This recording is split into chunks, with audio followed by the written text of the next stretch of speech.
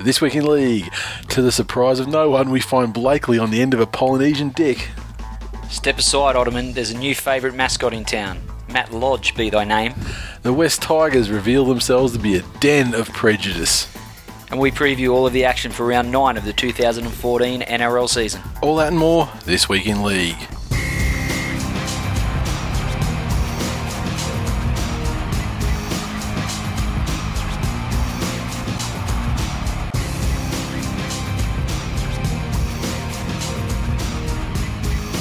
Welcome to episode 153 of This Week in League. I'm Nate. And I'm Glenn.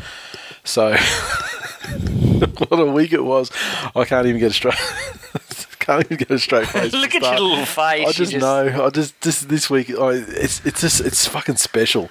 But we'll get into that. Now we put we had a week off last week from the of the week teams, and we solicited TWiL Nation, the listeners, for their ideas about some potential of the week team themes that we could do. And I sort of joked at the time and said we could get 20 suggestions and just fucking let them ride for the rest of the year. Pretty much fucking did get close to 20 suggestions, but some of them were stupid and it's just so stupid. What do you got to bag our listeners for? I'm not naming names, but some of them were just But still, they're all our listeners. Why do you have to say some of them are stupid? Yeah. Well, I didn't say they're stupid. Their ideas are stupid. You're not a stupid person. You're a very smart person and attractive too, listener. But sometimes you say stupid things or tweet stupid things to us. It's the thing that's stupid, not you. I value you, and so does Glenn. Even if he starts calling you a fuckhead or ham hocks or whatever else he'd like to throw down on you. Did you just call Jono attractive? Gee, you're drawing a long bow there. I think you're not in a position to speak about attraction this week, okay? Well, I think you've done enough. I've been busy. Former underscore legend suggested I'd like to hear Rocks and Diamonds teams. Jeez. I think that is a very... Who'd be fullback for the Rocks and Diamonds? Molson. He's more rocks than the rocks. Fuck, he's just a big But remember, he did some occasional good things. Yeah. Very occasionally. Okay. I wouldn't go so far as Dugan being Rocks and Diamonds, would you? But he's kind of a bit like that. No, you couldn't put Dugan in there. No. Fuck. But he's a bit rock sometimes when he's got a boil in his dick or whatever, whatever it is. Marty That puts him in the tampon All-Stars, not the Rocks and Diamonds All-Stars. The beast is on both wings, really. I mean, he takes up both spots. When I hear Rocks and Diamonds, he's the first name picked. Yeah. Bar none. There's probably other wingers out there that are... Bo Ryan's probably a contender for the other wing, to be honest. But we don't want to go through all of them. No. I would like to... that was a good suggestion, though. Let's run with that one for this week, though. I think it's a fertile playing field for ideas. So I'd like to hear everyone. It is Rocks and Diamonds this week, so # Rocks and Diamonds, and make sure you send it to us too. It's just easy to find. So give us your Rocks and Diamonds 13. If you want to go 17, people sometimes go 17. For fuck's sake, just give us 13 plays, you fucking nerds. Sometimes the reason why people go 17 is because they've got someone who has to fucking be there, but their position is taken by someone who is worse than the person, who wins for starting lineup, but they need someone, and it's not like a wing or a centre where they can, ride a couple of positions.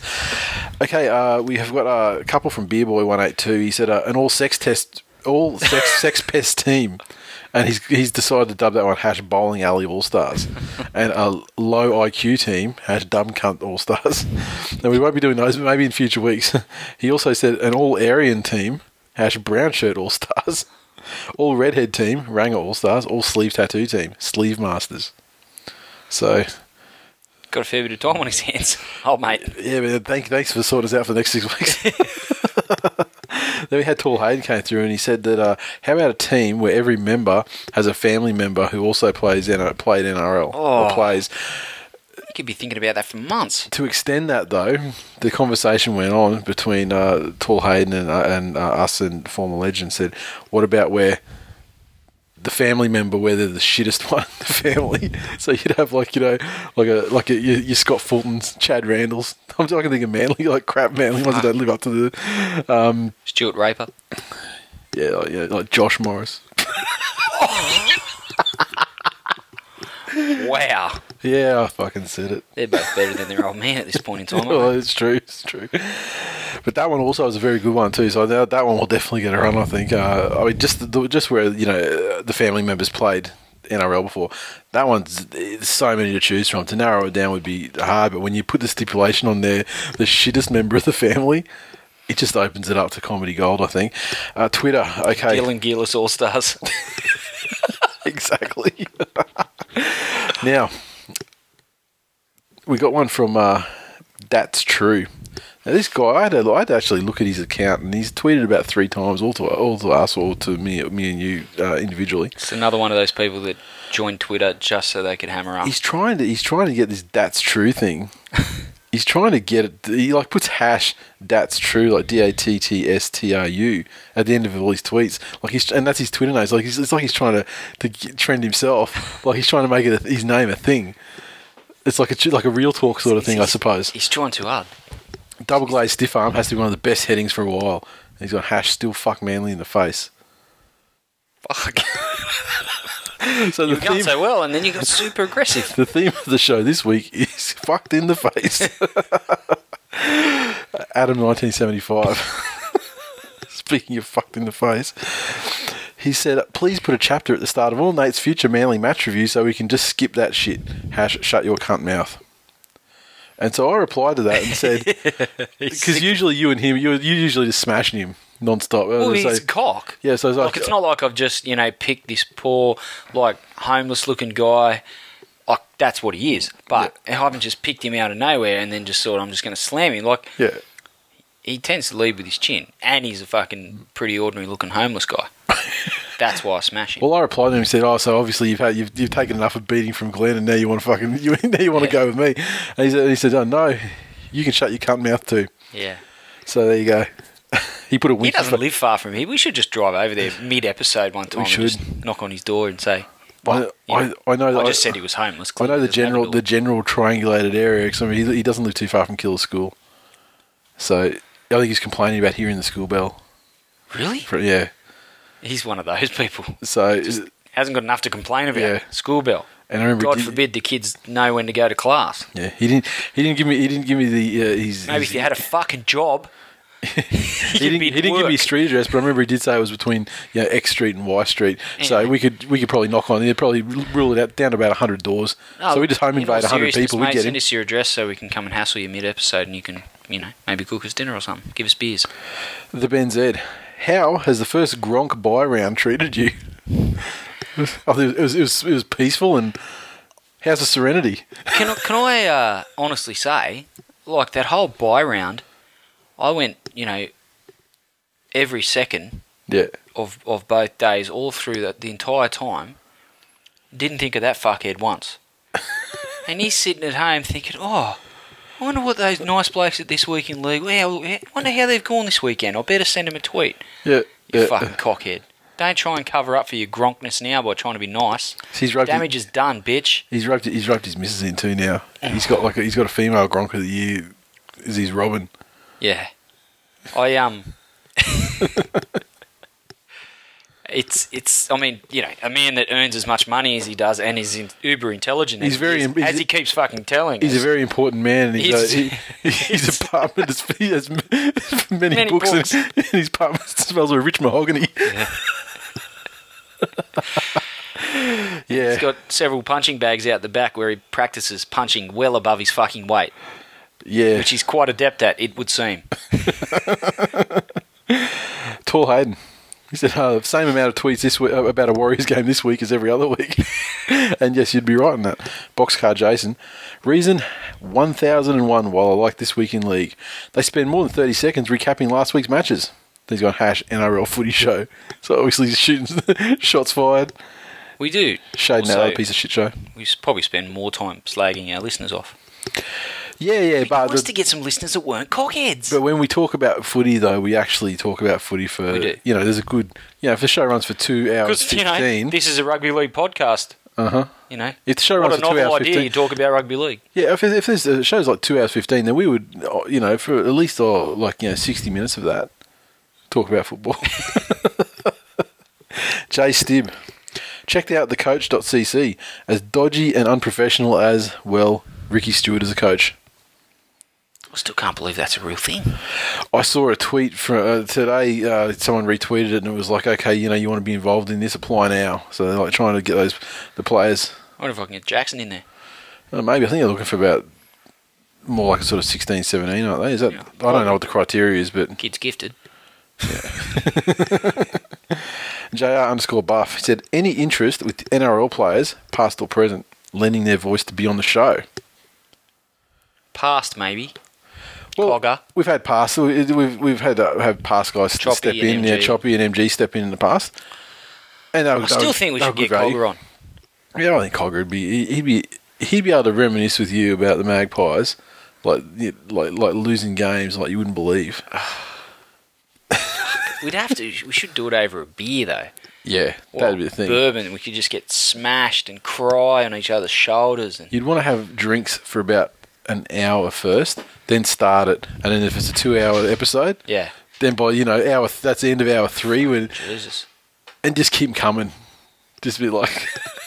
I love you. Wasn't like Leonardo? I love you too, Glenn. In Wolf of Wall Street. I'm growing my moustache back. Is it Wolf of Wall Street? And you go, yeah, miss, I have a life-threatening condition, a medical condition where I need you to bring one of these every 15 minutes.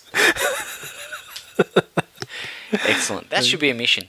And I don't know if we can do it this season, but yeah, Cogger's got to be. And make Cogger's triples as well. Well, that's how he rolls. Yeah, exactly. Neat, straight up, no mixer. Yep, straight up. That's not even any ice, unless the ice cubes are made of frozen booze. That's how the golden testicles ride. Exactly. So high look, tight. the problem with NRL players, current ones, is there's a couple of issues. We'd be happy to have them, and there's no doubt about it. We'd be able to probably ensure a steady stream of players coming through on the show. But one is they want to have interesting stories. And that's something that you can't really guarantee unless you're pre-vetted. Even if they did have interesting stories, would they be able to tell it in this forum? Yeah. Would the club let them? But I mean, it would only take. I would hazard a guess. Yeah. Us to extract one super gronkish thing from a player. Yeah. And they've got it in their game, and we've got it in our game. And then it's on the Daily Telegraph, and then it's game over. Yeah. The thing is that in this day and age, mostly. There's no mysteries as to players how they make their break. They're good at footy at school. They get scouted, jump into a system, work their way up through the 20s, and then they play first grade at some point if they're good enough. And that's how it is. And that's a story for every single player.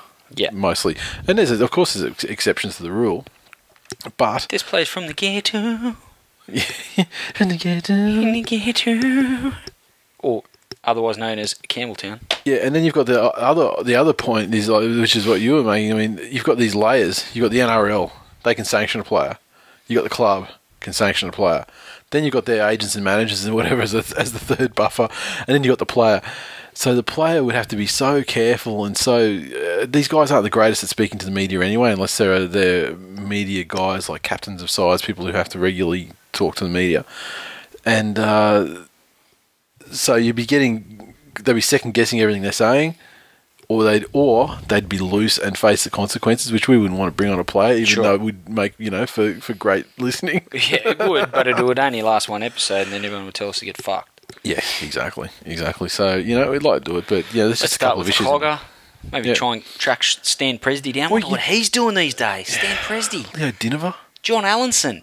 He used to be a glassy at Dad's pub in the during the week, stories. and then head off to Arana Park for training. And Dad said, "Fuck," and he'd want to be a better winger than he is a glassy.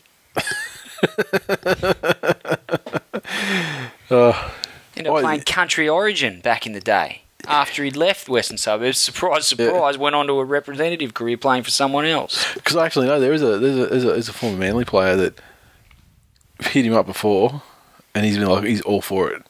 And this guy has some loose stories. Problem is, he's still involved with the club. Jason King. No, ex-player. Yeah, ex-player. Jason King. Golden age player. Hasn't played anything resembling rugby league for Manly for a number of years. Golden age player, Kiwi international.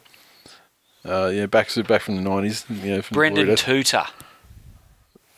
Now that would, back on the Maggies. he would punch Seven Sage the shit out of you. Fucking oath he would. He was a mean motherfucker, man. Jared McCracken. He would. How's your property going? Oh, fucking boom, bang, crash. Be like an episode of 1960s Batman. Yeah, they wanted a video one. Brendan Tudor. Wonder what he's doing. What is Brendan Tudor up to these days? Probably being a loose gun. Jail for murder, probably. Oh, God, no. I think he's probably just got out and he's about to go back in. I'm sure one of the listeners, I mean, that's the other beautiful thing is the listeners, the tendrils, just someone will know something about it. Everyone knows something about something, you know, so we shall see. Bruiser was a big fan of Brendan Tudor. Yeah, I bet he would have been. He said he just needs to channel it a bit. He's just so wild. He's lashing out in tackles and kicking people. If Bruiser was still with us, that would be a show that I would like to do. Get Dad on the show. Get him smashed and get him on a show. But furthermore... Do you know how much beer that would... It doesn't matter. Whatever it takes. And 22 stubbies. Yeah. And 22 stubbies. Sorry. Did I tell you? 15 stubbies at the shop. Breath tested on the way home, passed. What a fucking piss tank. What the fuck? Dad, I'm pretty sure his machine was broken. No, well... I just had some fisherman's friends before he blew my thing. That apparently works too. How does that happen? Get him. This is the vision that I would have had. Bruiser on the show.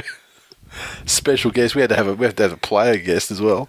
Jason Taylor. Oh, fucking Jesus. I don't know who we would cane more, me or Jason Taylor. Lock him in a room.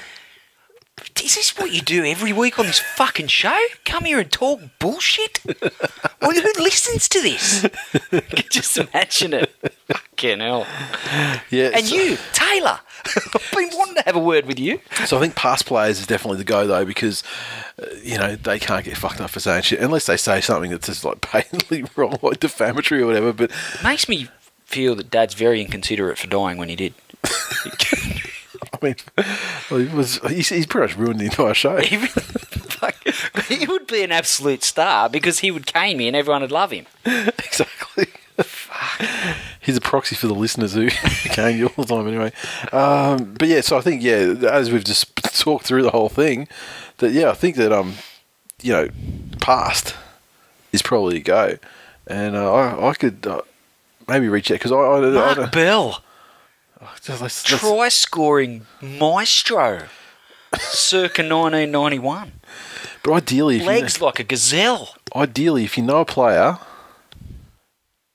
the former player that has some stories that they could be trusted to keep names out of where required, that would be a go because... and I will get in touch with the former Manly guy probably when he'll be up for the Broncos game probably, so... Does that mean they'll come to your house and you have to cook them dinner? Does that mean there'll be less food for me? Because I can't. No, we won't do it in person with them. I don't think. Okay. I mean, unless some magical circumstances. Maybe we could head down to the Mango Hill Tavern. Surely they've got a room where we could record. Look at the kids' room. Look at the little kids' playroom there. That's probably not appropriate. But at night time, fucking. If your kids are in a pub and playing in the kids' room at night time, I mean, you got worse problems than us. So, come on now, put your fucking kids to bed. They're like, stop saying cunt around my child. I'm like, get your fucking child out of the pub at 9 o'clock when you're on the pokies, you fucking shit parent. It's 9:30. It's 9:30, you fucking old teabag. Get your fucking kids in bed.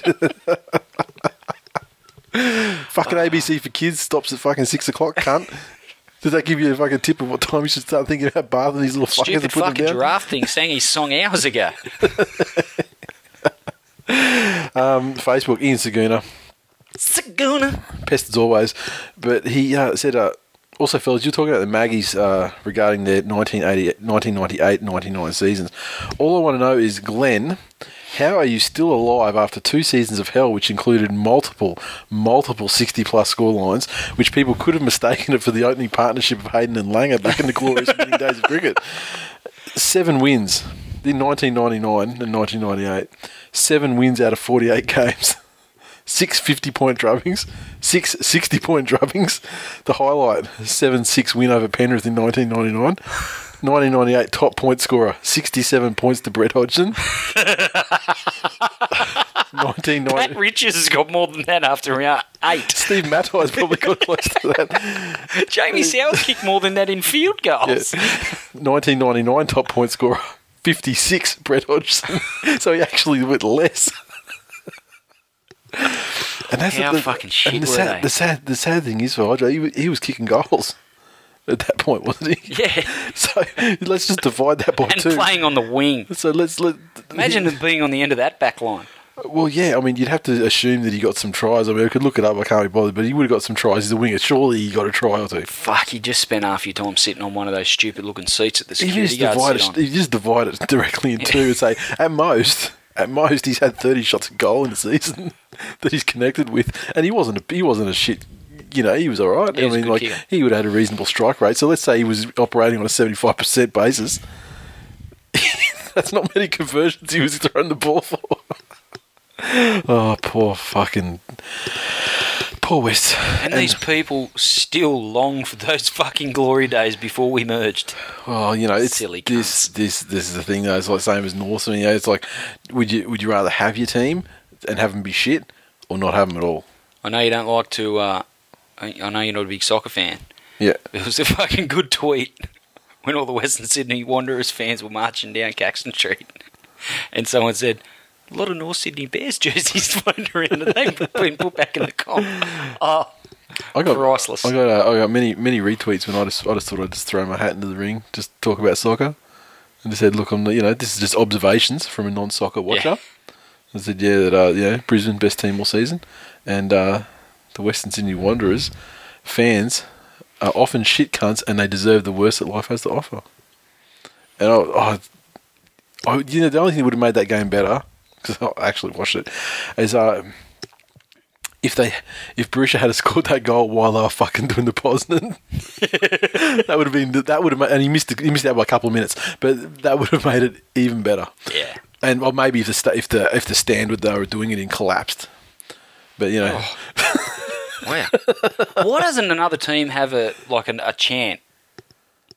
Like when they're doing the Poznan, why does the other team up there, the other, like the Den? Turn around, you poor cunts. Turn around, you stupid cunts. Turn around, you stupid cunts. You see a lot of teams just do it just to mock them. Piss. Yeah. So, all very interesting. We had an email from our mate Tiger Benji. Oh, fuck. Did he send you this email as well? I did send him an email by mistake. Did you? Because I have someone at our Roma branch by the name of Ben. Yeah. Who was being a fucking vagina on the phone, talking to someone else. Yeah. And I had made a mistake on my computer, and I called myself rather loudly in the middle of the office. I said something along the lines of, "Oh, you fucking dickhead." And Ben assumed that I was talking about him. Yeah. And started carrying on like a vagina. So I sent him a message via email saying, "You probably need to stop being a fucking vagina." But I sent it to the wrong Ben. Well, this is not related. Tiger Benji. Well, this is not related to this. So he didn't send you this. He didn't send you this email then. He said, "It's funny that you mentioned Leo Dinova on this week's episode. 3 weeks ago, I got a message from a mate whose wife had just had a child, a son they called Leo. Since I have a habit of naming my children and pets after sporting idols, my youngest son's name is Robbie, and my eldest is Isaac D. Grace." He said, "I'm not making that up." And him being an old Magpies fan, my head instantly clicked to two Leos I could think of. Leo Dinova and, of course, Leo Epifania. Leo Epifania was an AFL player who switched to NRL at age 17 and endured a meteoric rise to rugby league stardom for the Magpies in the 80s. 1984, 5 games, 0 wins. 1985, 13 games, 2 wins. 1986, 5 games, 1 win. Overall win percentage, 13.04%. Of course, being just a prodigious talent, his career continued in rugby league as he's been a coach in the West Tigers lower grades for years and is currently the coach of the Magpies Ron Massey Cup side and is also a director on the board of the West Magpies. So, obviously the friend he's referring to is yourself. Yeah. He's fucking, he's obviously, he's set the bar a little high, classing me as a friend. Yes, I would love to say that I named my child after Leo Dinova. But no, neither of those suggestions are true. He was actually Leonardo DiCaprio. You just can't get over the King of the World Titanic scene. No, it's after the Ninja Turtle. So you've named it after Leonardo and not even like Leonardo da Vinci. Blakely. He's a Blakely. Like, sure, I'd name him after some fucking world-renowned, like, artist. That's way too cultured for Blakely's, man. Kid's named after a Ninja Turtle. Is that legit? No, you fucking idiot. Well, I just like the name. I didn't really know how it came. So you don't know where the name came from? It just popped in my head. Okay. Yeah, I was fucking sixth on the list, but the other five got smacked out of me real smart. What were the losing ones? You haven't mentioned what the losing ones. Yeah, well, we went through that the other week. Uriah, Carl. Uriah was only... I didn't hear of like 5 or 6, though. Uriah was a big one, yeah. I've exaggerated that for comedy purposes. Oh, okay. Whoops. It was 2. All right. Right, so that's that. And as always, thanks to a couple of memberships come in as well, which is good. So we're getting very close to selling these bad boys out. I can't believe I wouldn't have thought they would have sold out, but since we drew the line in the sand and said, this is it, this is how many we're making, then yeah. What about I called my guy about the coolers? Ready to give him a spray about where the fuck are my coolers. Oh, we're still waiting on the coolers. Congratulations on the baby. I'm like, the fuck did you know about the baby? He goes, well, I rang your work to tell you that your coolers were here. And they said you were off work because your wife's just had a baby.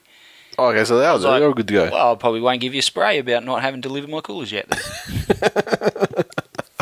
He goes, I've got them here. I want to deliver them to you, but you're busy having babies. Yeah, here's my home address on your bike. Let's go.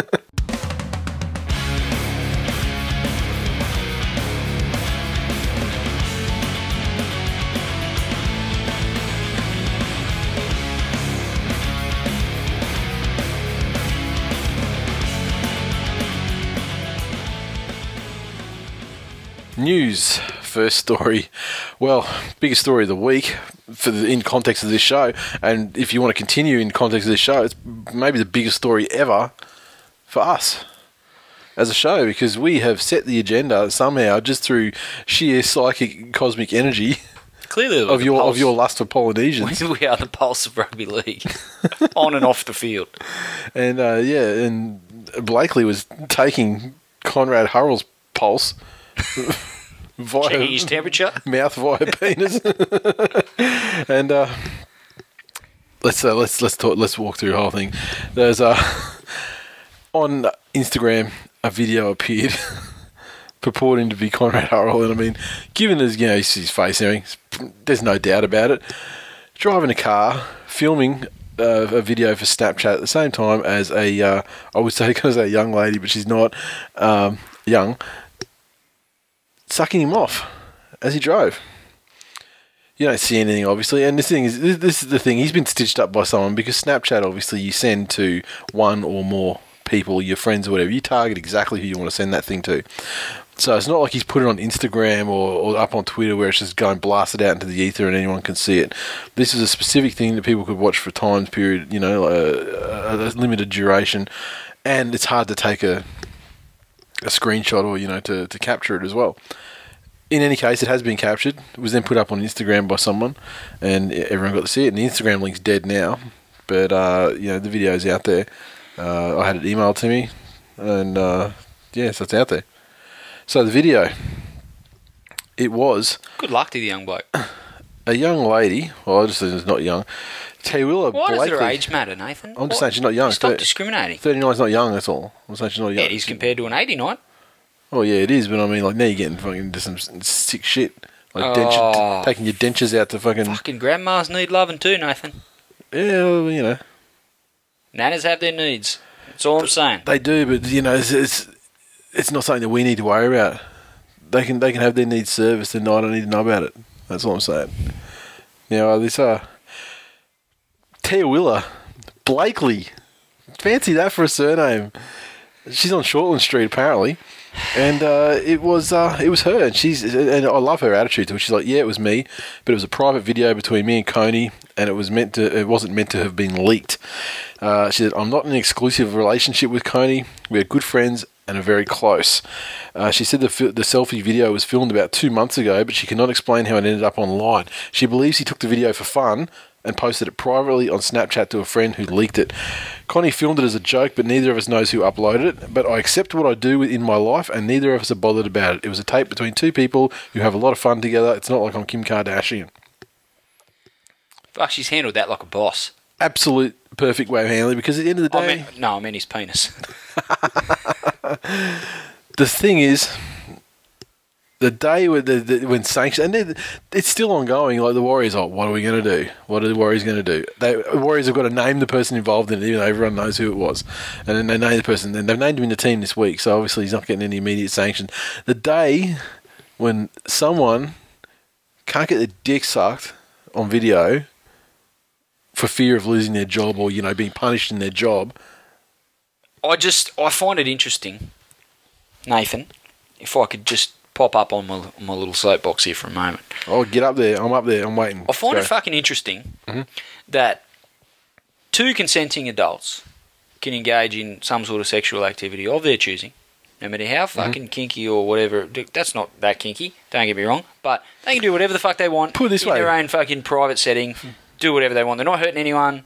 First time you got a video phone, of course you filmed yourself having sex, right? Everyone does. I'm not saying put it online. Mate, even I don't want to see that.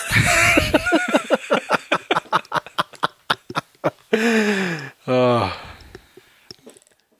Sorry. It's like you got to go back to old school. You got to go back to the old school where you had to put gaffer tape over the little red light in the video camera so they wouldn't know and shit, It's one of my mate's favourite sayings. Pay no attention to the red flashing light in the corner. Again, they're two consenting adults. They can do what the hell they like.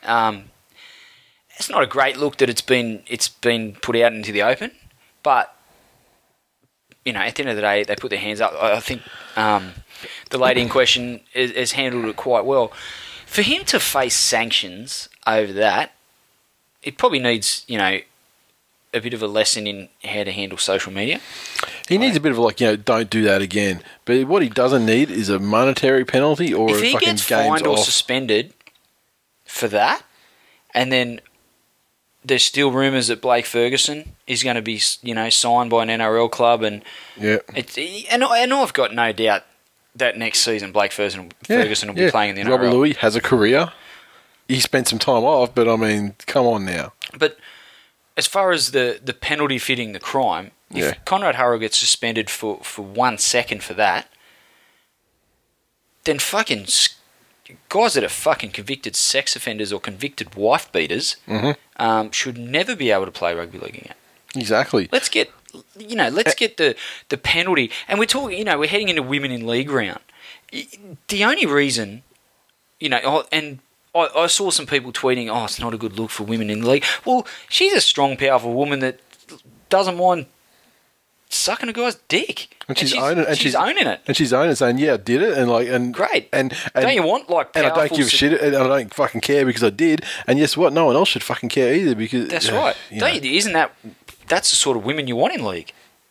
Powerful, confident fucking women that fucking are happy to fucking engage in consensual acts with guys that they have fucking affection for. And speaking about sanctions, I mean, if you're going to start sanctioning things, I mean, geez, if they're going to start making examples of people getting their dick sucked by a Blakely, I mean, this show's going to be knocked off the air. Yeah, it's not looking good. Weekly. It's really not looking good. But let's fast forward to next year's Women in League round. Yeah. Let's say Robert Louis learns to tackle and makes it back into first grade. Yeah. And Blake Ferguson's playing NRL. Yeah. What's a better look for fucking Women in League round? Conrad Harrell playing, or those two fucking grubs playing? Exactly. Give me a fucking break. I just can't stand how the media jumps all over this shit, and it's salacious, and I get all the rest of it, but fucking let it go. It's a nothing story. And it's not like he released this to the internet to he hasn't Snapchat to degrade her or do anything like that either. I mean, it's like if you sent me a video or I sent you a video, and then that person, the recipient, takes it upon themselves to fucking spread it around. That person's a cunt to start with, fucking dogging you out. Exactly. And it's not like it's your you know what I mean. All those videos you sent me of you having sex with yourself, I've kept them under wraps. Exactly. Kept them under wraps.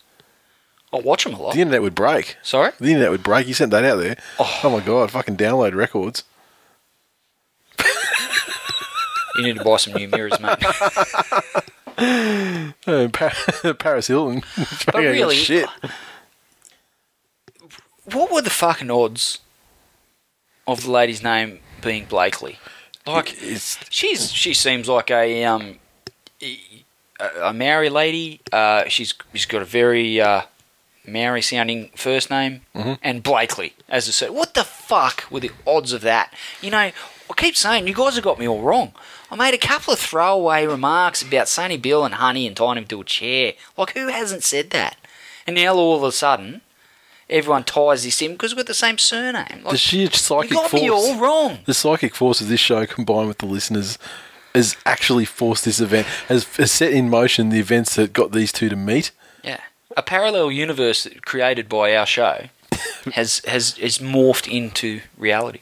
Yeah, it's unbelievable. It's just, why couldn't it have been a Geelis? Why? Yeah, not as many of those. Not as many of those around. How many Blakeleys do you know? 2. Well, yeah, a few, including that aren't related to me. Yeah, ones that aren't related to you.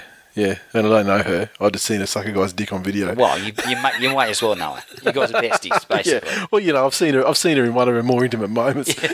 You could say so. We practically people related. You know very closely that you haven't seen in those moments, so you probably know her better than you know them. Well, it's true. It's true. I haven't seen you driving a car copping a coffee, so obviously I'm closer to her than you. Wait, you got me all wrong. If you would just install Snapchat on your phone like I've been telling you to. But yeah, so the moral of the story is, shut the fuck up about these guys as if like they've done something wrong.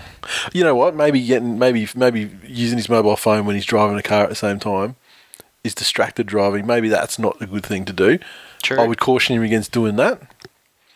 And obviously you'd be probably distracted further. I just wouldn't have the coordination. He did a tremendous job. I might have to commend him on his safe driving, actually, under the circumstances. So, yeah, you know, just stop being such fucking prudes. I can't believe the NRL would even, like, have to talk to the Warriors about anything that it would even be a thing. So, just let it go and take down the people that fucking deserve it. We had some tweets come through. TWiL Hayden said, Conrad Harrell should have realised that these kinds of action would just blow up in someone's face. Yep. Yeah. Here we go. It's Matthew. I think this incident is getting blown out of proportion.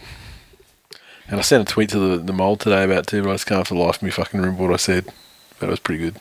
I actually managed to get 2 single entendres into one tweet, you know, to trump these people. There was something about him, taking hold of this, taking hold with 2 hands, and all right. Anyway, moving right along. NRL head of football Todd Greenberg said there will be a review of the rule that allows clubs to withdraw uninjured players from representative games without fear of punishment. The Rabbitohs and the West Tigers came under fire for taking young guns Alec Johnson and Luke Brooks out of the New South Wales under-20s, despite both players being fit to play. Several other stars were also withdrawn with questionable injuries from the City Country game. Laurie Daly's already expressed his disappointment that the clubs were allowed to put self-interest ahead of development of the game, but as it stands, they are powerless to act. This is because of an outdated clause in NRL player contracts that stipulates players who withdraw uninjured are not allowed to play in NRL, in quotes, on the same weekend. The rule was introduced before the introduction of standalone representative round, but Greenberg said it was time for a review.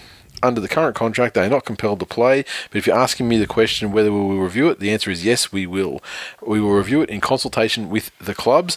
Asked if players could be stood down from the following NRL round in the future if they withdrew uninjured, Greenberg said, if you look at the NRL contract and the way it's written, they were developed when there wasn't a standalone round. I don't really want to say too much more than that, other than we review it next year.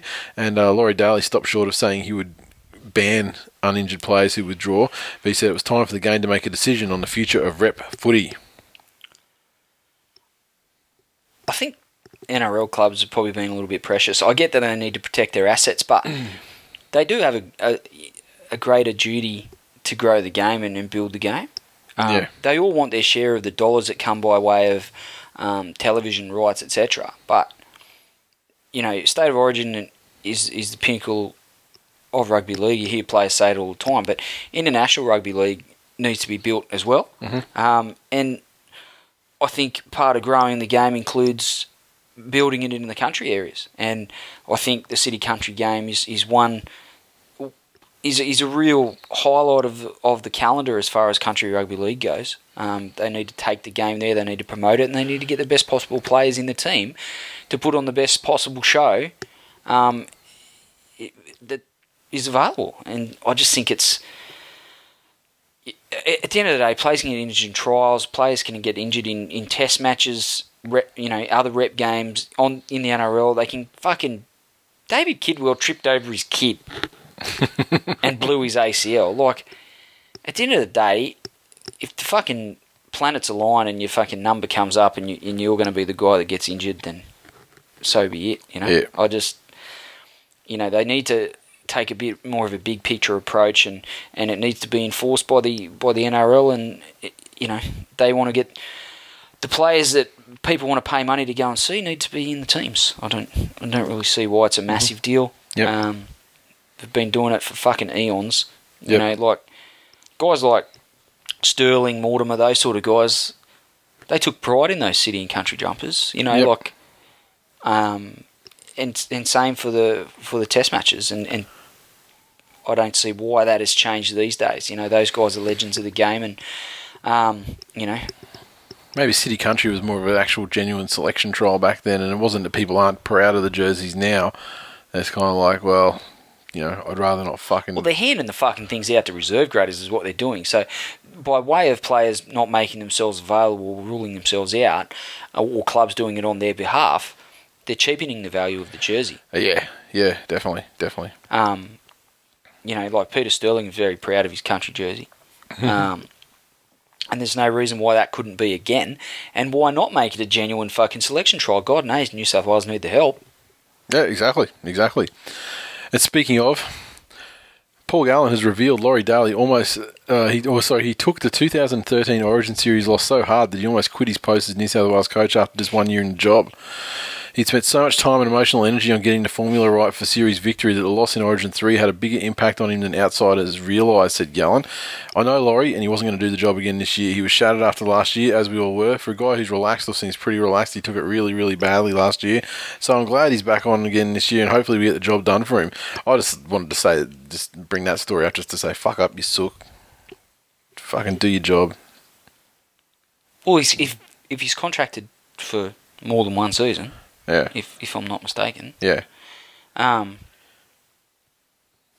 you want to coach putting your campaign together that, lose one series? You've lost 7 before that. Mm-hmm. At the end of the day, the other coaches got punted. I don't know that they were keen to quit after 1 year. If he's going to be the guy, he has to stay the course. And I don't know that he or even, New South Wales fucking wildest supporters... would have thought that he was going to turn the tables and that series victory was going to be a cakewalk. At the end of the day, he worked hard. New South Wales are very, very close, and closer than they've been for a long time. I think he should have been probably a bit more proud of his efforts and exactly. I mean, maybe back it up, build on what they've done, and rather than fucking consider quitting. I think. Yeah, maybe turn all that emotion towards people like Robbie Farah who cost you the victory. Maybe people like Robbie Farah that put you in position to fucking be close to winning the series, rather than having someone like Michael Ennis that would have lost it 3-0. So we'll never know, though, will we? We'll never know. Mate, it's just free. Feel free to pick Michael Ennis. Feel free to pick Michael Ennis. Because surely there's not one person on this fucking earth that still believes that he should be picked above Robbie Farah. Look, is there still people that are that fucking ignorant? Look, if I was a selector, I'm not a selector, so I can't say. No. I mean, you can tell me to pick Ennis, but look, where would it get me? I'm not a selector. I'd just be some fucking crazy dude. Yeah, you picked them. Hey, Mikey, you picked. You picked. He's just like, fucking Eddie Munster, you picked. I think Michael Ennis has done more disservice to his own Origin credentials than anyone else. His general play, and I just think there's a general shift in what makes an Origin player, because I don't think people in New South Wales really understand what makes an Origin player. That's Gus Gould goes on about it all the time, and for a long time there it was grubbiness and niggle and trying to get under the skin of your opponent rather than sheer skill and determination and heart and being able to make 60 tackles in a State of Origin game and not give away 5 penalties. Just saying. That's what it takes. Yeah, but I mean, Origin player, you'd also say is that guy that can step up, get the ball in his hands on the last play when the game's there for the winning and actually not kick it out on the full or fuck up and do something stupid. Mate, the best players want the ball in their hands. Michael Jordan didn't make every shot or hit every free throw. Yeah, he fucking made them when they counted, though. That's why Robbie Farah's Jordan made plenty when it's counted too, mate, and won plenty of games for every team he's ever played for. So yeah, and Origin 2. And Origin 2 last year. Yeah, he's got thousands of premierships and Origin wins to fucking Got one show for it too. premiership. More than Michael Ennis has got. Has Ennis got any? I don't know. He's played for every fucking He's been club around. in the comp. He's been around. I wonder if he landed in any of those clubs. Like, when was he at the Broncos? Didn't he do his knee that year though? Oh, see, this is the thing. It's Does Michael he Ennis. count? It's Michael Ennis, and I don't give a fuck about that cunt, to be Yeah, honest. I just couldn't care less. So maybe there's some. Hey, maybe one of the people that still thinks he should be playing Origin could tell us. You know? Has he won a premiership? You know who'd know? Who cares? Bulldog supporters. They'd know. Yeah. Because they actually like him. They defend him. Do we have any of those listening? Yeah, we do. We have like guys like GT and Oh yeah, GT's Chapo, right. Gronk. Here we are. Tell us. Yeah. Now. And he doesn't mind a Robbie Farah. GT John. Oh, he loves a bit of Robbie Farah. He doesn't mind Robbie. He's not one of those fucking gronks that consistently fucking just hates on Robbie because of Ennis. Yep. Now, what are those cunts going to do when Michael Ennis signs for the Cronulla Sharks and plays behind John Morris? Oh, they'll turn really fast. I love it. Now, anyway, while we're speaking of, like, you know, let's be real, shit cunts, the West Tigers, they'll meet with the non-shit cunt, Simon Dwyer, and his manager to discuss his long-term future at the club. Now, last week, after this show went to air, they had an article come out saying, hey, he's a forgotten man of rugby league. Dwyer, he's been forgotten completely. Everyone's getting a lot of love and, you know, offers of support and everything out there to Alex McKinnon, as they should, and, you know, it's a good thing. But what about Simon Dwyer? 3 years on, almost 3 years on, he's fucked his arm, his right arm. He has no use of it at all. Ripped 5 nerves from the spinal column in 2011. What are people doing? And the article came out saying, like, you know, he's never heard from the Players Association. They've done fuck all. The NRL, he's never heard from them. I mean, the West Tigers, to their credit, they did give him it was a player termination payment in conjunction with a job as a GPS statistician. And so he's got that. That was a 3-year contract worth $360,000. But that's coming to an end this year. And he's considering legal action in a bid to receive compensation.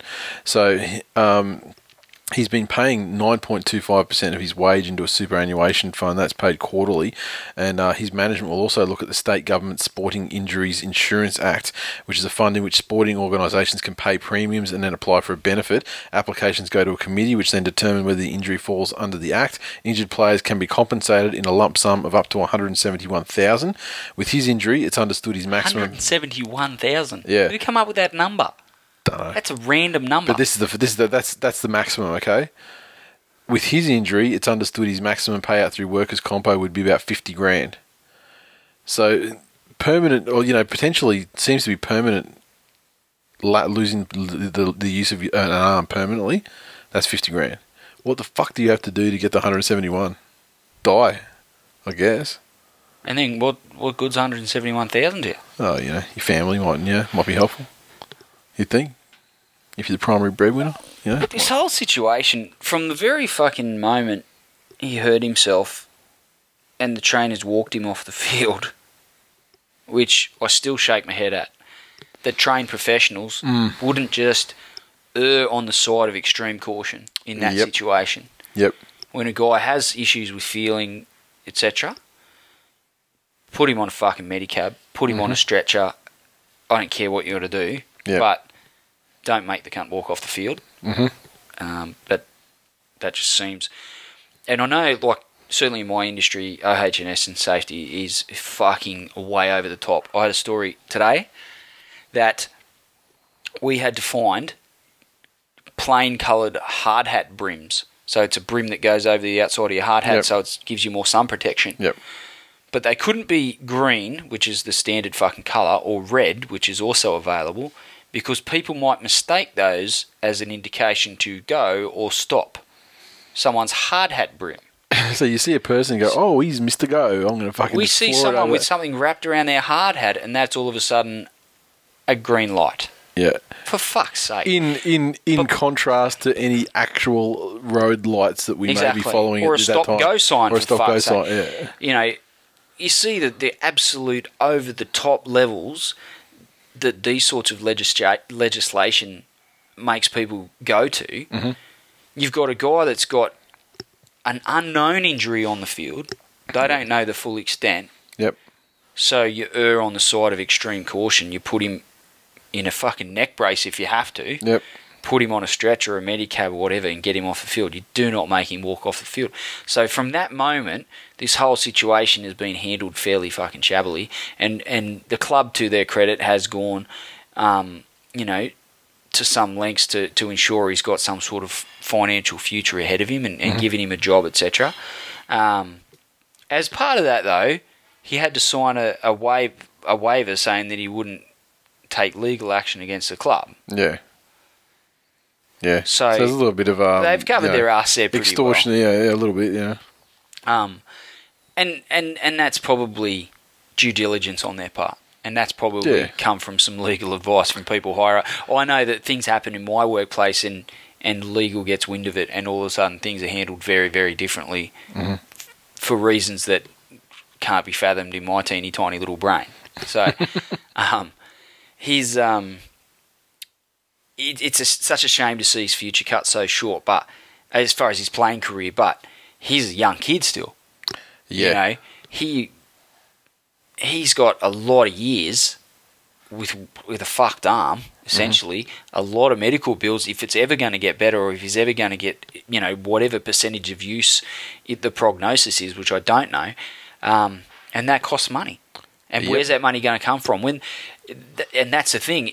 Had he not come to the papers or made some sort of noise, or someone's made noise on his behalf, drawing from the amount of attention that Alex McKinnon's got, he would have been the forgotten guy. His job at the Tigers would have disappeared after the contract. He would have been back living in Macquarie Fields and never to be fucking heard from again. What if Alex McKinnon never got hurt?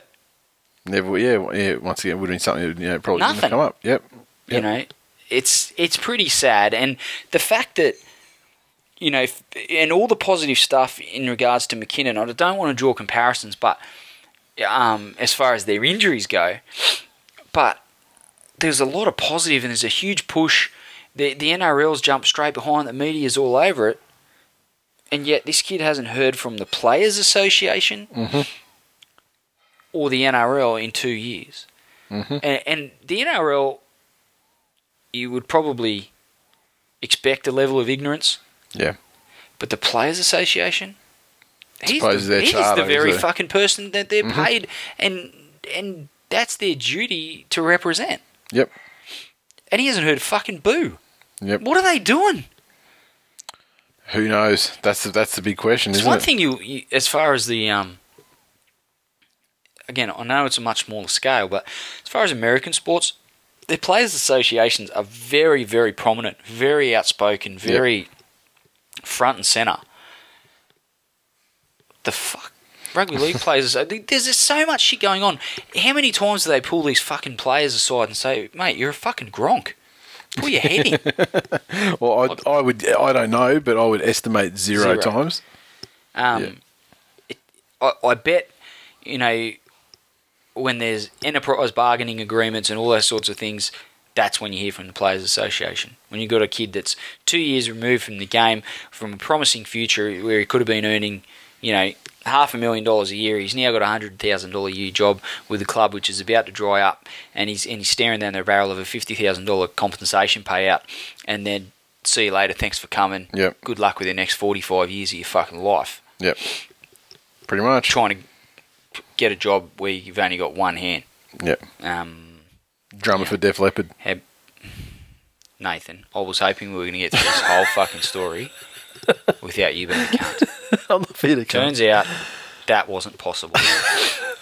I mean, can't at all. I mean, I think the other wrinkle just at the end is that former CEO Steve Humphries, who was big on making offers, verbal offers to people, apparently there are suggestions that he offered him a job for life.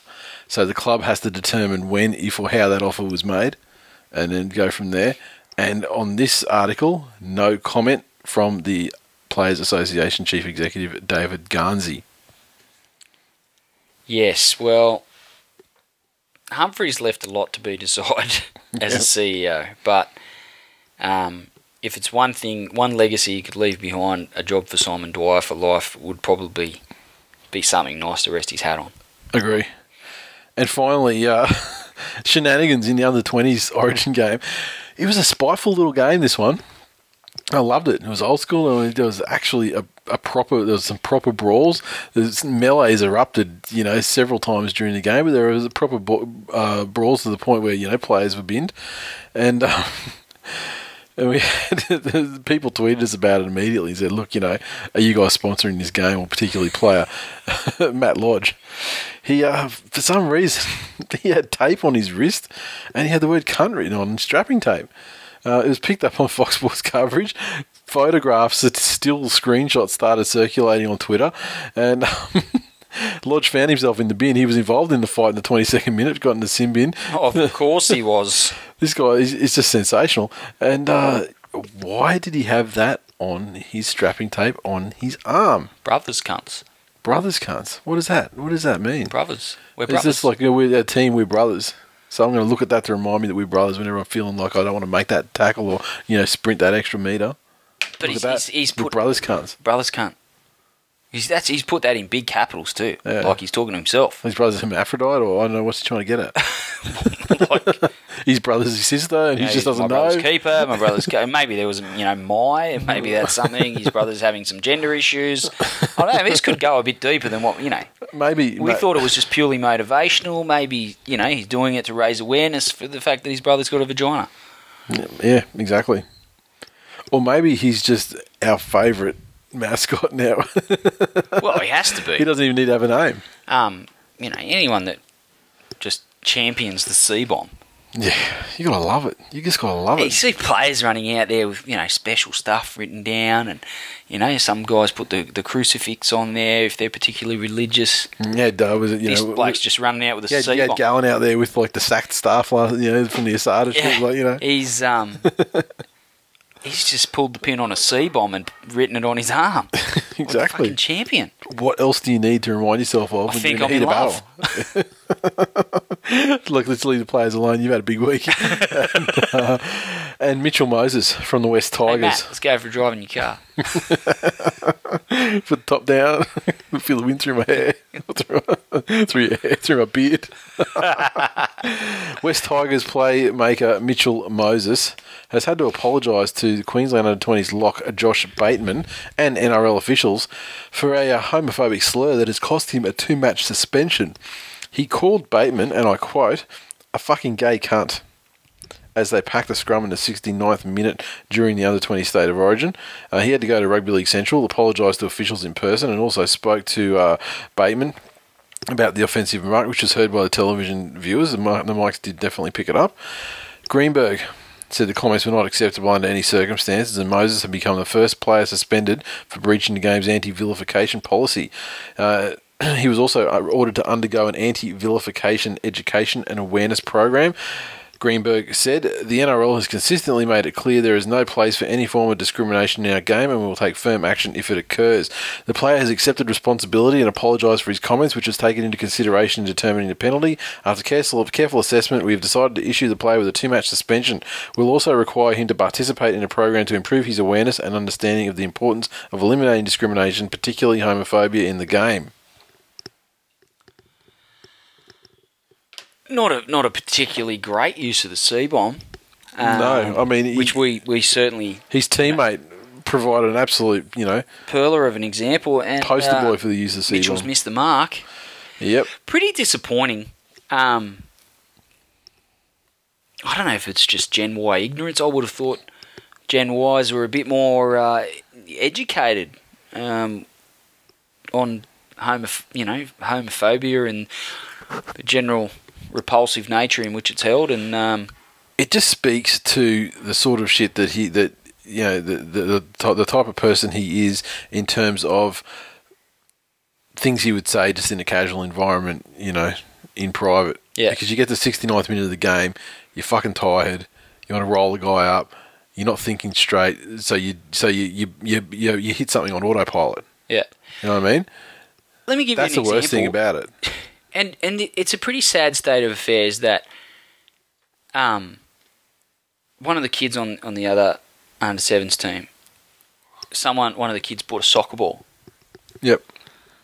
And he's like, "What'd you bring a soccer ball for? Soccer's gay." This kid's 7. What the fuck is going on in his house? Yeah, yeah. It's just fucking unnecessary. That's a 7-year-old repeating what they've heard the old man say. Yeah. Or the older brother or something like that, Oh, don't be gay. What, are you gay? Yeah. Well, yeah, I might be, Dad. What the fuck problem is it? Yeah, I don't even think it'd be that. I don't even think it'd go that deep. He just heard him say, just to say as a derogatory thing towards soccer, it's gay. He probably doesn't even know what the fuck that means. Exactly or what it could mean, Exactly right. But it's those sorts of attitudes, and if you don't know what it means, but it becomes acceptable to say as you get older, and you do know the meaning, but you've been saying it, so it's more acceptable. Then you get the meaning, so then you can apply it. Mm-hmm. It speaks to shit fucking parenting. At the end of the day, or ignorant kids, one of the two, hanging around with probably a bunch of dumb footballers since he was 15. Yep. And probably some coaches that are equally as ignorant. Yep. It's fucking unnecessary. Like, get over it. I really don't have a massive issue. I look forward to a day where, players and athletes are open about who they are and why is that someone's go-to insult? Yeah. Why is that how you put someone down? Yeah. I just, at the end of the day, a 2-match ban is probably, when you look at, again, we speak to some of the other fucking atrocities that have been committed and some pretty pitiful punishments that have been handed out. At the end of the day, 2 weeks for a throwaway line that's fairly fucking ignorant from a kid that should know better. And I hope he's copying it from his family. Yeah. I hope, because that's the sort of people, that's his peers, and I hope he's copying it from his coaches, and I hope his family's giving him a fucking absolute pizzling. Yep.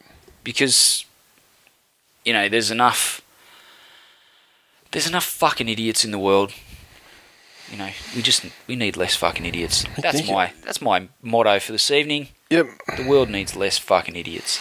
Yeah, and you think about it, it's just like, it's almost 20 years for Ian Roberts, since Ian Roberts has actually, became that guy and, and came out.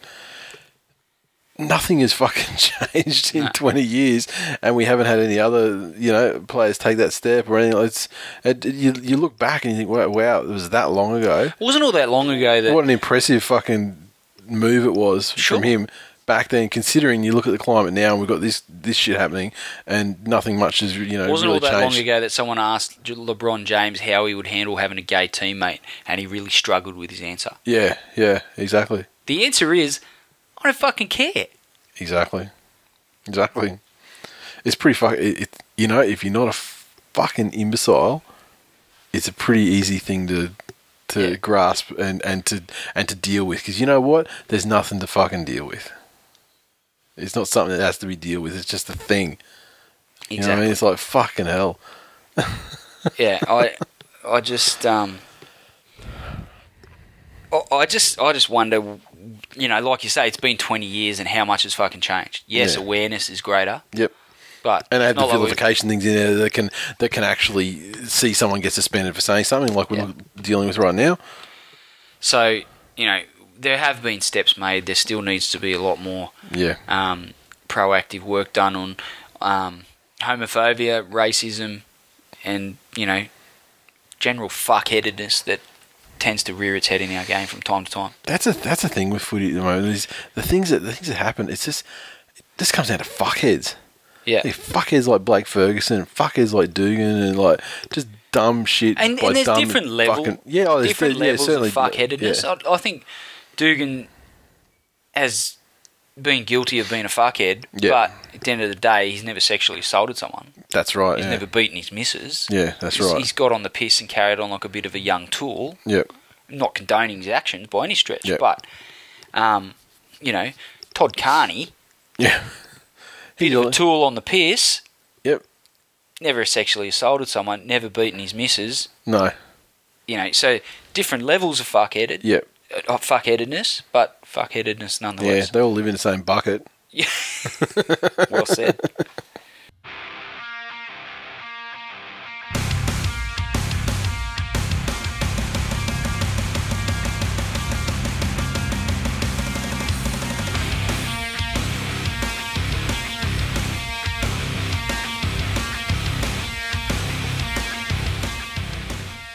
Recaps. Kicked off Friday night football, Allianz Stadium, in front of a crowd of about 25,500 people. Australian Kangaroos 30 defeated the Kiwis 18, and Australia's 30 points came from tries to Greg Bird, a double to Brett Morris, Greg Inglis and Cooper Cronk. Thurston 5 from 5 conversions, defeating the Kiwis. Tries to Jesse Bromwich, Tohu Harris, Sam Moa, and 3 from 3 conversions from Sean Johnson. What did you think of the crowd? Yeah, it was all right, but it was in Allianz, so I mean, you could definitely see the empty patches. Wasn't quite the cavernous arsehole that it would have been if it was at out there at Homebush. At Homebush. Yeah. But, I was pretty impressed with the Kiwis. Got a few Kiwi kids in Jackson's footy team, and saw some of the parents on Thursday night at training. Yep. And I asked a couple of them how they thought the Kiwis were going to go, and one of the dads who's got a couple of boys, two brothers in the team, said, "I think we're going to get our asses smacked." And the team, it's a stink team. Hey, Glyn. Yeah. Gonna get asses smacked, bro. Team shit, bro. And I saw him on Saturday and said, "Geez, you'd be pretty happy, wouldn't you?" He said, "I was very proud of the way they played, and I wasn't expecting it by any stretch." He said, it was a long time I sat there and expected Australia just run away with it, but the Kiwis didn't really let them get away. So I think that sort of speaks for the general consensus as far as the game went. Australia were unbackable favourites, and there was a lot of talk in the media, and they brought it up a lot after the game about there was a lot of talk that they were going to get 50 or 60 or so put on them, and they've obviously used that as motivation, and it's interesting to see that. I think they were probably only 2, maybe 3 fifth tackle options away from stealing that game. Yeah. Because it's only when those poor fifth tackle options handed Australia the ball, whereas if New Zealand had have been able to get repeat sets there and build more pressure, Australia are very, very good, but they had conceded tries. Yep. And, with 2, 3, 4 sets on their line, you'd be a fairly faithful fan to say that they wouldn't have cracked one last time. So, young side, they'll learn a lot from it, the Kiwis. But for 65 minutes, they stuck it to the Australians, and certainly through the forwards, I thought there was a lot of talk about Letters missing out. Yep. How much of a difference would he have made, considering how the rest of the boys went? Yeah. I think I still would have liked him there. Absolutely. No, that's what I'm saying. He would have added another next level dimension. stuff, yeah. Sam Moa killed it. Yep. Marty Tapau, when he came on. Adam Blair was great. At the back end there, they were tackling their guts out, and Blair made a couple of try savers in a row, and just missed the one on Inglis as well, coming across in cover. So, I think maybe they might have been Kieran Foran away from snatching that game. Yep. The fact that fair. Tohu Harris was playing 5'8" and trying to play a bit of a fill-in role, and didn't really offer much as far as attacking options went. Certainly fifth tackle options. Yep. Kieran Foran there is a different story. So good signs for the Four Nations at the end of the year, and they'll build on that. And But Australia, to their credit, it comes to the back end of the game. They need a clutch play. They put two clutch plays on, and that's the game. For the majority of the game, you have to say that Australia played like a team that selected a bunch of cunts that aren't in form. Well, that's exactly what they were. And, yeah, exactly. But I don't want to take too much away from New Zealand. I think they dictated the pace of the game via the forwards, and Australia really struggled to get a lot of momentum through the middle. And guys like Inglis and Slater and Thurston and Cronk are going to struggle to play off the back of that. I think the New Zealanders' dominance in the forwards nullified a lot of Australia's attacking options. Okay. Chapo, the creator. A lot of Hiku haikus. Thurston kicks the ball. He wasn't particularly great either. No. Hiku can't catch the ball. Hiku is rubbish. Hiku haiku. Freako9. Thought Hiku was good, but after hearing Gus Gould's call, I know Hiku's shit. We got Unky D. Who said International Rugby League is dead? That was a brilliant test match between the New Zealand Wallabies and Australian Seagulls. It's Mitchell 180. Thurston getting man of the match is as mind-boggling as Darius Boyd's selection in rep teams. Eddie NZ. Great effort by the Kiwis tonight against an Australian team filled with class. Great signs for the future. Jeremy_Jack01. Cronk, Smith, Slater suck. So now I go for Kiwis because of you, Hiku. Hiku haiku. And Jeremy Jacko1, he was on the haikus big time, and he sent this one. This one's for you, though. When Tapau came on, Jackson passed Glenn the tissues. Fap, fap, fap, fap, fap. Hiku haiku. Polynesian penis patter. I think it's a little disturbing that you would insinuate that I would ask my son to pass the tissues. Give me a fucking break. Pass the tissues and then lock yourself in your room and don't come out until I give you the all clear. Yeah. Don't come out until you hear the 9 telecast stop. Moving along. Seriously, how good was Marty Tapau though? It's fucking fantastic. Here we go. Does he have a car? Does he have a 2-seater? Does he have room?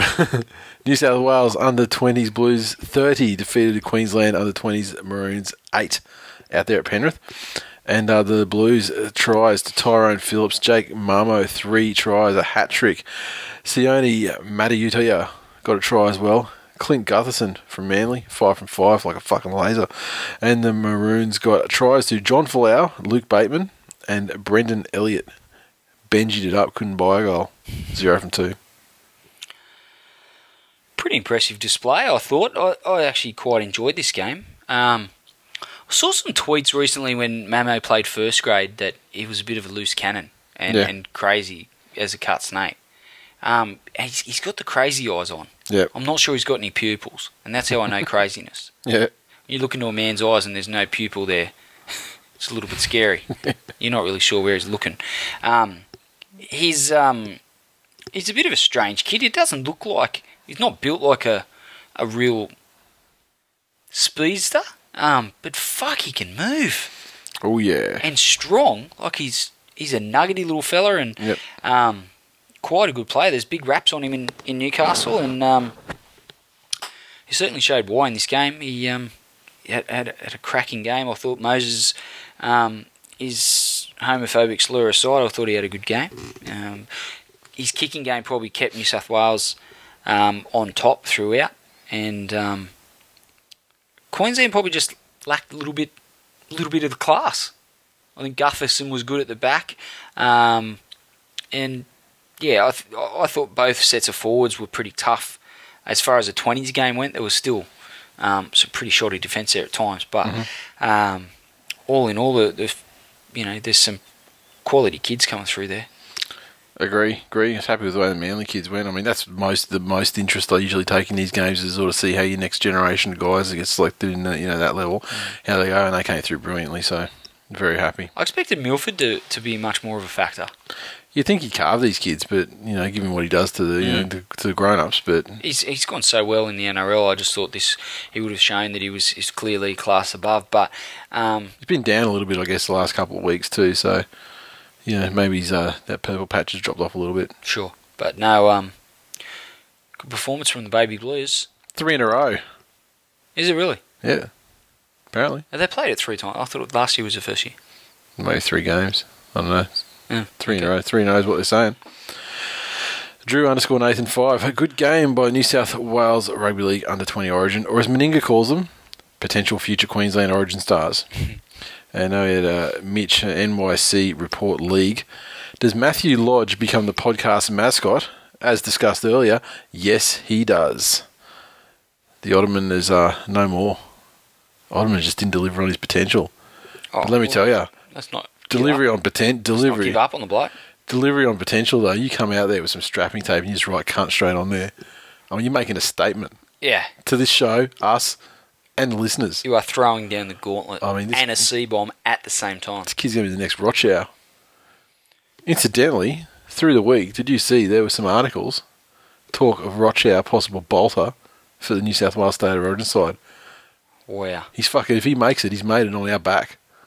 Let me tell you. Well, the way we've championed him by mispronouncing his name the way we like to say it.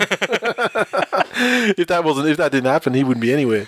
You know, for all the Gillettes and fucking shit pronunciations from the commentators, yeah, could they slip a Rochow in there? Like, we know you're listening. You think so? You've stolen half of our shit before. Why don't you pop that in? Oh, motherfuckers stealing our shit too. Exactly. Toa Samoa 32 defeated Fiji Bari 16 out there at Centrelink Stadium, or Sportingbet Stadium, sorry. A crowd of just over 9,000 for the festivities. And so, it was, everyone in Penrith came out again, I guess. It seems like the population. And this one, Samoa, the 32 points There's came another from 6,000 in Panthers still playing pogies. Yeah, well, they had a hat-trick to Pinani Manu. Carlos Tumavave and Daniel Vito tries. Inu, laser, 5 from 5, and a penalty goal. Inu kicked really well. He kicked very well, and he's clearly on the outer with Desmond. Obviously. To the point where I think he'll be playing somewhere else next year unless something miraculous happens. Well, there's talk of him. Has been talk of him being linked to the Tigers, but he came out and denied it personally. There was persistent talk about 2 months ago, or a month and a half ago, not long after the season kicked off. But that kind of died away, and then I guess it's still sort of simmering there, I guess. Fiji, they had tries to Kevin Nagama, Lottie Takiri, James Storer. Lottie Takiri, 2 from 3 conversions. We'll get to Lottie later. My God. I tweeted at the time, I said, if they fucking threw the kicking tee to Lottie when he was at the Tigers, you may not have fucking lost those finals games. You may have won the title in 2000. One thing I've always said about Lottie Takiri is that he's a man of many talents, Nathan. This is the best game Lottie Takiri has played since he fucking played Union. No. Disagree. He Round was 1, 2010. Sydney Football Stadium. Catch and plant. He fucking just about killed Brett Stewart that night, Nathan. If you remember correctly. Yeah, Brett Stewart still playing single-handedly. Yeah, Brett Stewart's still playing first grade and doing wonderfully in Lottie Takiri. Well, North Sydney Bears. He's playing for a fucking dead club, isn't he? These points are quite valid, Nathan, but let's get back to this Fiji side. Some injuries to the Fijian halfback. Mm-hmm. Halfback or 5'8" that went down. Fuck, that's just really ignorant on my part. It is, and me too. Anyway, someone got hurt and led to Lottie Takiri being first receiver and key playmaker for the Fiji. The general, fucking leader, first one over the trenches. Rugby league side. Making everything happen. He was playing like a fucking god in this game. I got to say, I mean, I'll give him... You cannot hate on the man for his effort, mate. I was so impressed with Lottie Takiri in this game. I was like, wow, there actually is some fucking... There is... The gas tank isn't on empty. He's got something left, a little something. Maybe he used it all up in this game. I don't know, but there's something. It's a shame that they won't be playing in the Four Nations and Lottie could take part in some further international rugby league. Yeah, this game was one of those games where showcases. You could tell. I mean, they went into the half-time with the lead, Fiji, and you could just tell when Samoa scored that first try to go up 18-16, you could just feel it that like they were just going to run riot. And in the end, I actually think it was closer than I felt it would be. Around the 40. Credit to the Fijians, they if it's one thing you can give the Polynesian sides, it's their commitment to tackling. And not milking penalties and shit, and like Corbin Sims. Is that the tackle of the season? I'm pretty sure it is. I mean, it's very similar to one that Matai did on Cameron Smith. Of course, it's some fucking Manly player did it. And oh man, it's just one of those ones where the guy is running and he's not really looking that way. It's a tackle where one man murders another. And the guy just swoops in from the clouds from the side and just fucking pole axes them. It's magnificent. Just could have only been better if he had spilled the ball or and then put Ben Roberts in that Samoan side. They trouble England as far as I'm concerned. Put Ben Roberts in that Samoan side, trouble Australia. Quite frankly. Oh wow, you are jumping on the footy facts bandwagon. Because they did have Milford played for Samoa. Mm-hmm. He played for Queensland 20s. Yes. Unlikely he's going to be playing for Australia in the Four Nations. Does he play for Samoa? That's an excellent question. I'm not sure what the eligibility rule is, but I say let the kid play. I say let him play too. I mean, the eligibility is so fluid around. I mean, I can't see Milford playing for... fucking should be until we have, 20 nations with kick-ass international rugby league with their own development programs that are deep as shit. And I think it should be a bit loose. To help out the international scene, it should just be a matter of, you didn't get picked to Australia? Oh, and this other team's playing? Well, there you go. You're eligible for that team. Because we didn't pick you, so... I mean, as long as there's some fucking link. It's not like... Yeah, no, I don't mean like it's just open season on all big players. I'm getting a call up for Russia. Yeah, I don't think it's like... Because I drank some vodka once. Yeah, it's not like the Scottish team, the most tenuous shit that they sort of pull players across. You've seen Train Spotting, you're eligible to fucking play for Scotland. You had haggis once. And you were repulsed by it. You're in. Look, I look forward to Samoa's participation in the Four Nations.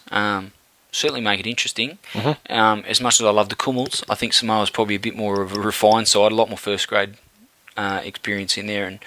And based on that game, you'd probably give them a fair fight against England. Well, this is the thing, and you'll get some players in there too. So who's considered the developing nation, England or Samoa? At this point, yeah. Much of a muchness, isn't it? Samoa's ceiling's high. And when they get into this Four Nations thing, there's going to be players playing for Samoa that didn't play on this occasion, but you're going to get Steve Matai is going to go in there in the centres. You're going to get guys like you have your Milford, potentially in the side. Roberts, general, taking charge of shit. It's going to be Avasiu Manafanai. It's going to be a better side. I think he's Samoan than he is now, and these guys did great. Jesse Sue, is he Samoan? I'm not sure. He might be Tongan. Look, you're our resident Polynesian expert, so if you don't know, who does know? Well, that is exactly right. It's an unknowable thing. If you don't know it, it's just not meant to be known. I really should probably do my research on that. But what I'm saying is potentially it could be more West Tigers toughness in that Samoan side come the Four Nations, and that can only be a good thing. Okay, a shithead listener who's just basically raised their head over the last couple of weeks. I know this won't interest Glenn, but some of these Polynesian ladies can be quite distracting too. Shunter86, what about the crowd? A new plan for Penrith home games?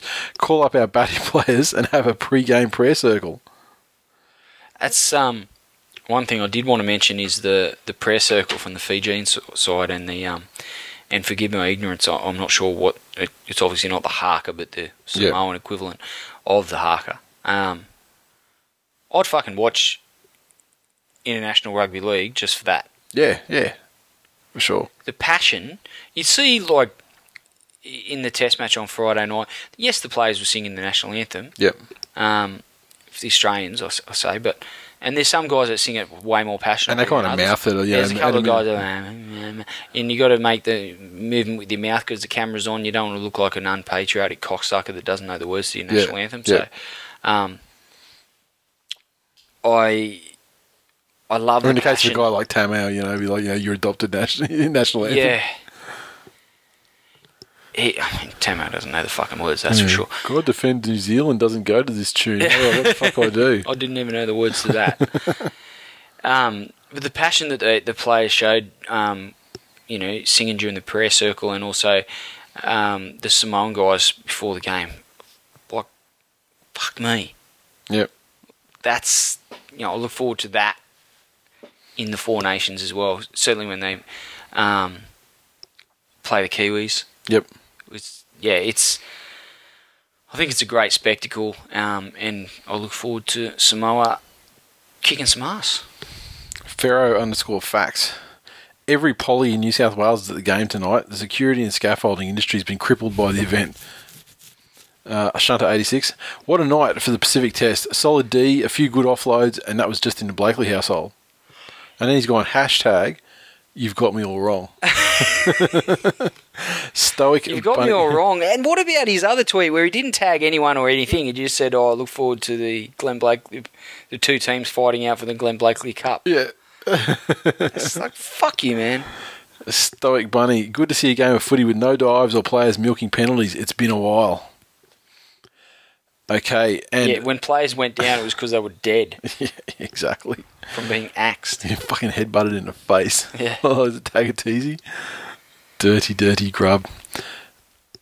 It's Country Origin 26. Drew, City Origin 26. Down at Dubbo. Crowd of 9,627. So good crowd down there in regional. And Country Origins 26 points came from a double to Mead. Get it to Gordon. They got it to him once. Jamal Idris and James McManus. 3 conversions from 5 attempts from Tyrone Roberts. And City Origin 26 tries to Josh Reynolds, double to Daniel Tupou, Andrew Fafita and Hopper Jr. And 3 from 5 conversions for Adam Reynolds. Yeah, Country seemed to have the game well and truly wrapped up, and then City stormed home to clinch a draw. On the back of Jack White and missed tackles, essentially. He still got paid. Yeah, he still got paid. That's all that matters. That's all that matters on Gem White Cockhead. Again, I don't think it's a selection trial by any stretch of the imagination, but I'm not sure Will Hopoate. I saw some people saying that he should be picked for New South Wales. Not there yet. He's played there, obviously, before, off the back of a pretty impressive season or so with Manly, but I don't think he's there yet. He's definitely not there. He's lacking a bit of size, but he certainly showed a fair bit of pace off the mark to get his try, which put them within 2, and Reynolds made no mistake with the conversion. So, a fairly entertaining game. There's some names in there that probably in their wildest dreams didn't think they'd be earning a rep jumper, but they still put on quite an entertaining match. And again, it's to take the game to Dubbo and places like that, I think it's a way for the game to give back, and it's a good way to country rugby league's been fairly raped and pillaged over time, and it certainly doesn't get the attention and the funding that it has received in years gone by. But games like this, the City Country game, there's a lot of people that say it doesn't mean much, but I think for the country folk, they certainly love getting out and supporting it. Yep.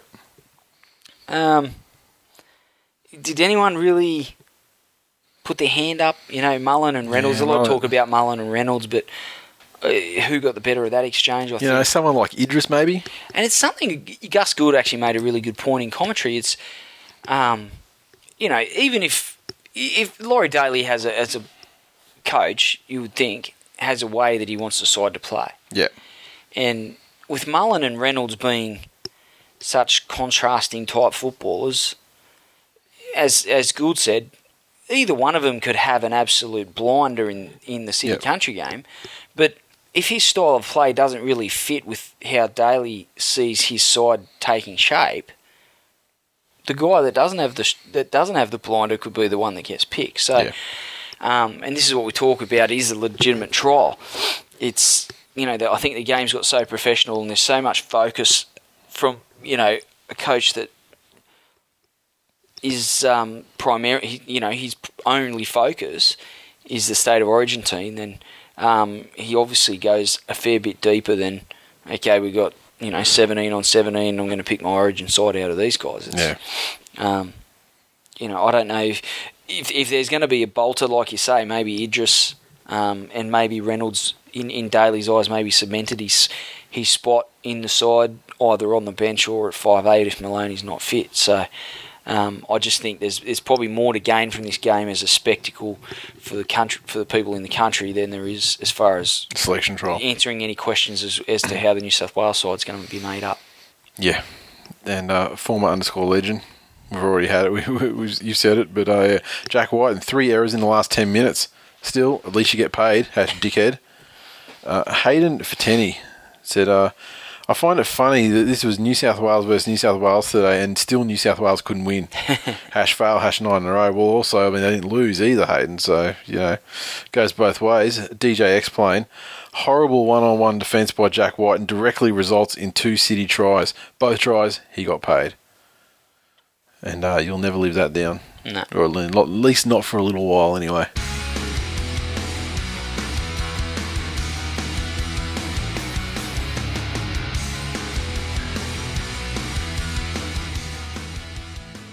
Previews for what round are we up to again?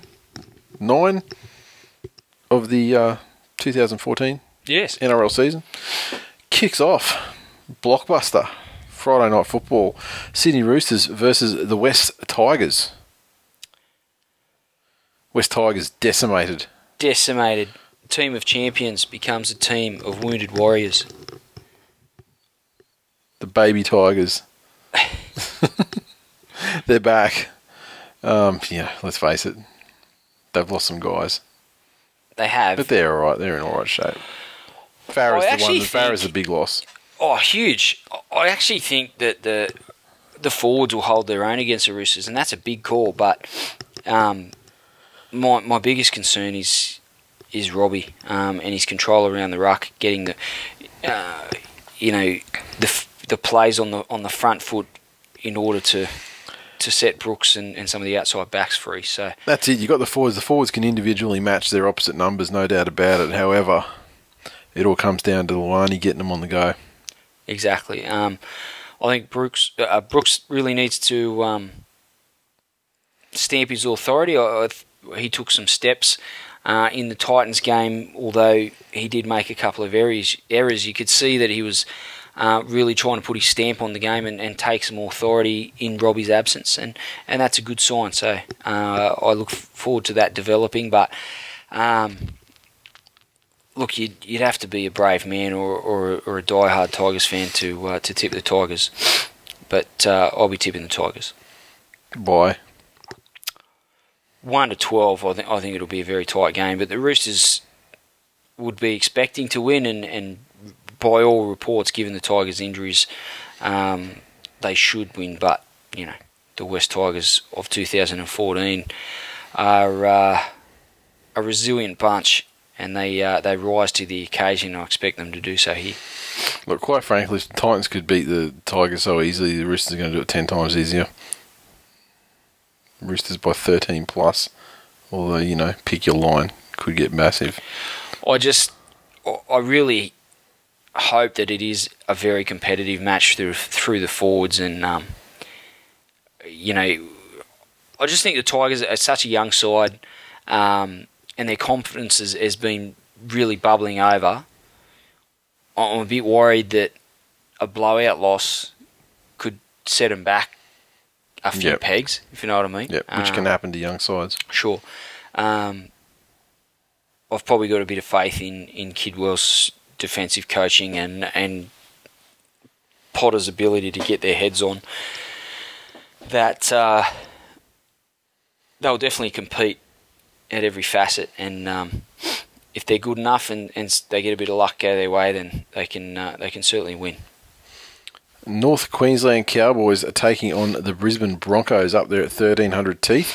Also Friday night football, no doubt the game that we'll be subjected to in Queensland as the live game. This one, well, the Broncos have been going okay but can't finish games off. The Cowboys have looked better the last 2 games. They have. And they took it to Manly for a little while. Manly were obviously better overall. But, the Cowboys seem to be, I don't know, they seem to be turning it around, and this dropping Louis thing was a masterstroke. I'd probably be inclined to tip the Cowboys, but the Broncos have had a habit this season so far when I have tipped against them of winning, but I just think the road trip, a few injuries to the Broncos. David Haller comes into the side, which is a good inclusion. Ben Hannett's been pushed to Reggie, so playing for Ipswich, isn't he? Yeah, I think Queensland so. Cup, yeah. So I just think there's too much strike power as far as Thurston. Thurston alone, really, but just through the middle with Scott and Tamau. Probably too strong for the Broncos. I think they're too big. They'll make too many metres, and the Broncos won't be able to go with the Cowboys. I agree, and I think the Cowboys win. Probably only 1-12, and I don't rule out the Broncos having great moments in this game, and making a game of it. But I think the Cowboys will get them. Moving to Saturday, the New Zealand Warriors take on Canberra Raiders at Eden Park. Eden Park, I couldn't go against the Warriors. Yep. I think they've showed signs of their form improving, albeit in some losses recently. But the Raiders have been very similar. They've been very inconsistent. Some good matches this season, but also some horrible losses as well. Jack Whitens continues in the 6. No doubt he'll be paid for this game. Indeed. But I still think the Warriors will win. I think the Warriors will get them. I mean, the Raiders probably aren't going to be as bad as they were last time, or as dominated as they were last time in the last start. Also, the bounce back factor I think will be less because it's a fortnight since that game exactly. now. Like they haven't got that next week thing to bounce straight They're back. just worried about getting paid. They're not worried about their Josh Papali reputations. back in the side. In the 17 jersey, after playing up here at South Logan, I believe he was playing, recently. Back from injury. Saw some interviews, where he's like, he's been so poor that his origin position's under threat, and that's obviously a fact if you drop down to Queensland Cup. I thought he was coming back from injury. My apologies. I think it was form. Right. Yeah, I think it was form, and so he's back in the side now. And let's face it, you can't afford not to have him in your side, at least on the bench, when you've just been flogged by 50. Exactly. Like, come on. So he'll be back, pressing, obviously trying to retain his origin spot. And I think that the Warriors, they're showing me enough that I think at home against a team that doesn't travel well at all, and a team that just got flogged, I think they can get there. But with the unusual circumstance that they got flogged a fortnight ago, and won't it won't be still burning. Yeah, that immediate bounce back won't be as much of a factor as it can be with sides. Exactly. Gold Coast Titans take on the South Sydney Rabbitohs up at the Seabus Snake Stadium. Rabbitohs are a tough one. Just snuck home with a win against the Broncos last start. And the Titans had a good win away at Leichhardt against the Tigers. So Titans heading back home. Rabbitohs aren't really adverse to winning away from home. They'll have a fair whack of support down there, and I've got a funny feeling about the Titans, but I just can't go past the Rabbitohs with the class in their side. I've got a funny feeling about the Titans too. They're shit. They're going to get smashed. I don't know if they're going to get smashed, but they're shit. I can't believe they ever touched the top of the ladder this season, and I can't believe they're still as high as they are. I've got a funny feeling they might just knock the Bunnies off, because the Bunnies have shown some tendencies to be fairly vulnerable at points this season so far. They are rocks and diamonds. I feel like their consistency is getting better as the season's going on, and they're starting to become what they were. Yeah.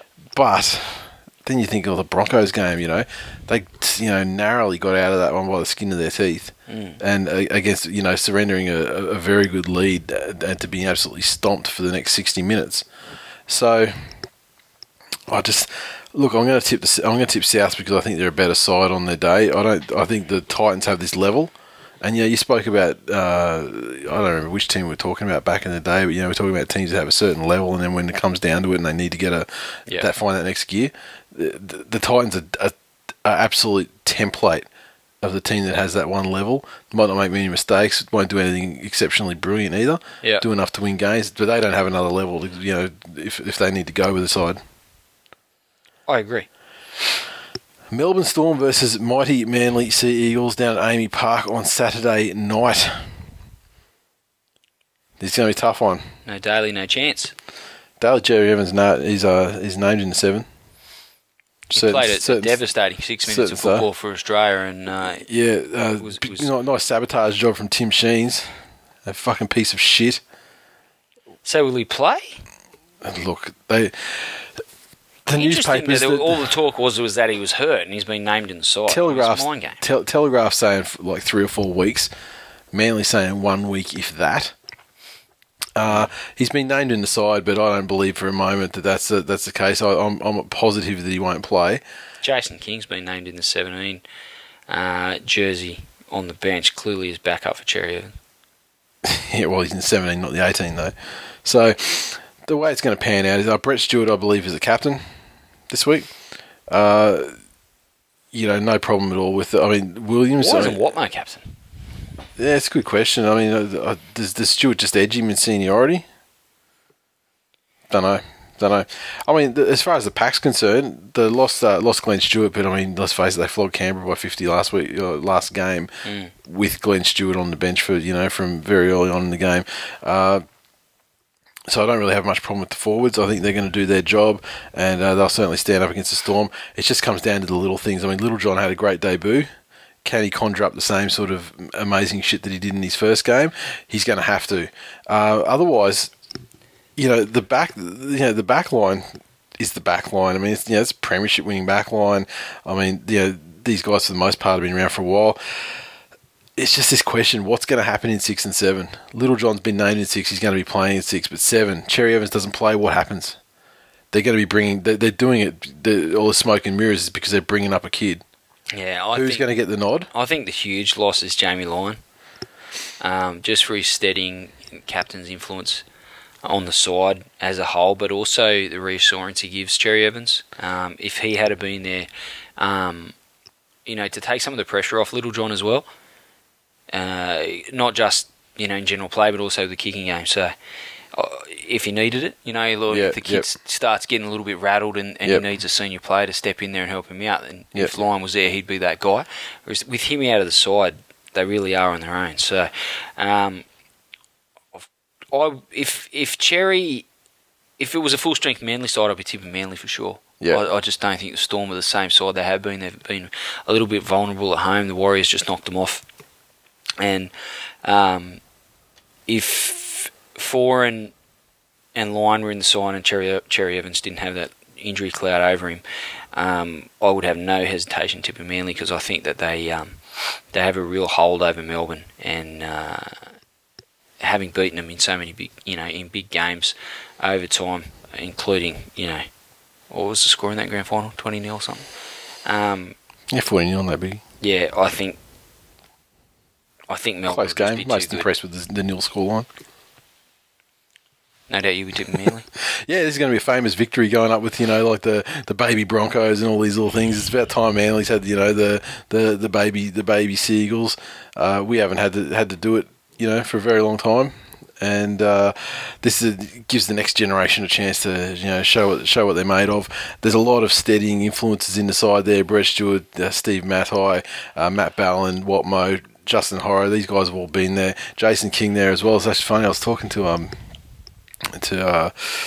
Cherry's godfather yesterday, day before, and he was saying that we were just talking about Jason King and should he retire and that sort of thing. And he said, look, the one thing that sticks with me about Jason King is that when Cherry was making his debut, Jason King came up to him and said, look, it's your first game, just don't worry about it.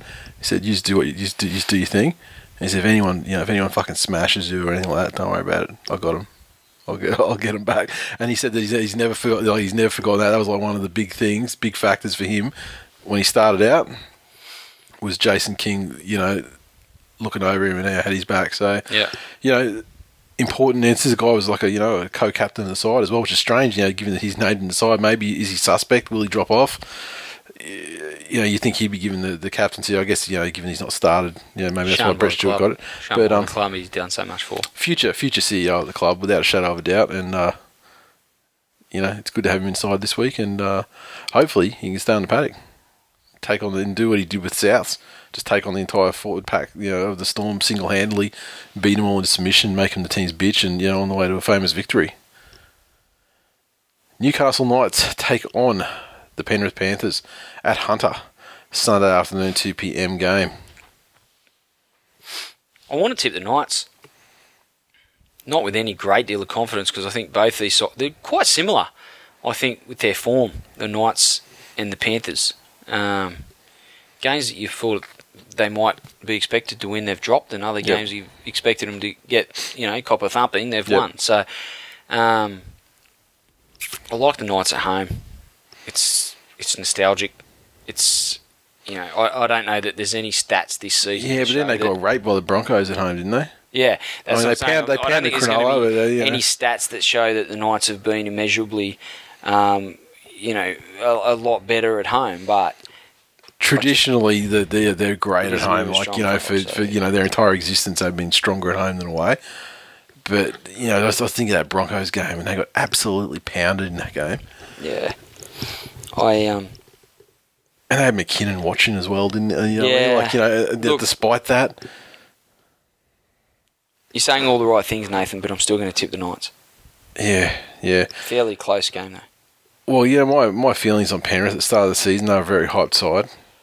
They're definitely going to be a big improver. They're going to make it in the 8. That's what people were saying. I didn't think so. I thought they'd improve a little bit, but not, young side. And Penrith seems to, Newcastle's another side, seem to cop a lot of injuries, like every single season. Much like the West Tigers, Nathan. You can't think of a time when they had a good run, injury-free run all the way through the season. Like some other clubs, you hardly get any key injuries. So both of these sides are, a little bit injured. Darius Boyd in fucking horrific form at the moment. Shocking. I mean, that guy should be playing Reggie's, for whatever the Reggie's is in the context of Newcastle. Like whatever the park probably football. Something in his contract to say that he playing can play for a side not coached by Wayne Bennett. Club side not coached by Wayne Bennett. Yeah, maybe. This is really hard. This could be a vuvuzela of the round too. And look, I'm going to go with the Knights based on the home thing, with zero confidence at all. I mean, I couldn't at all tip Penrith for this game either. But I wouldn't be the least bit surprised if they got a win. St George Illawarra Dragons take on the Bulldogs. It'll be the Channel 9 game on Sunday afternoon. So live at 4 p.m. on Channel 9 in standard definition. Is this the start of the undoing of the Dogs? I'd like to say so, but I can't see the Dragons really giving the Bulldogs too many troubles. I expect the Bulldogs to win by a lot more than what they have been recently. The bubbles burst for the Dragons. They had a promising start, a start that surprised everybody in football, probably surprised themselves as well. The bubbles burst now. Not only is the bubble burst, there was the balloons burst, and the balloon's flown up in the air, done that thing when a balloon gets the air sucked out of it and it's spinning around and around and around. Then it's gone down, landed in their open mouth, and now they're choking on the fucking bubble. It's burst, and the Dragons got nothing, and the Doggies are going to win this one by fucking 1,000 field goals. Is that clear enough? Yeah, it makes sense. Monday night foot bitch. Parramatta Eels take on the Cronulla Sutherland Sharks. And when you get those three elements combined together, Parramatta plus Cronulla plus Monday night foot bitch, what does it equal? Vuvuzela. This is going to be a fucking shocking game. What's on TV on Monday night? I know it's on TV on Monday night. I'll be able to watch Game of Thrones a couple of hours earlier than I would otherwise have watched it. I'm going to tip the Sharks. You fucking maniac. What are you talking about? Sorry. Let me just put retarded Glenn back into his box. I'm going to tip the Eels. Yeah, you and everybody else in the world. Yeah, I think they'll just be too good. Their forwards play with way too much enthusiasm for the Sharks. They're playing at Paris Stadium where they grow a leg. And Jared Hayne, Chris Sandow, I think they'll have a bit of a night out against the Sharks and win 13+. Paul Gallen playing his customary Origin tune-up games where he comes back from injury to play, make a cameo appearance for the Sharkies. I can't see any way for the Sharks to win this, and if they do, I'll be dumbfounded. I agree. I just do not see them winning this game at all. So that's it. Wow, that's the round of football. Parramatta 13+. Radradra. Hat trick. Well, fucking let me look at this. As far as I go, what a success rate I have for tipping Fijians for hat tricks. Is Radradra and Hopper Jr., are they going to be lining up against Blake Ashford and Bo Ryan? because I tell you what, there's some punting value, right? What's it going to pay for both of those guys to score 2 tries each? You get good money. Probably $1.10. Fucking Semi Radradra though, if he's on Ashford and Ryan, just ring the bell, ding ding ding. He might get 5 tries. He may get more. He might get a double hat trick. Can you imagine that? Jesus. I'm going to go on record right now. If he does that, if he scores more than 3 tries in his game, he's revelation of the season. Shut the gate. The competition's over. I'd be inclined to agree with you there. Right.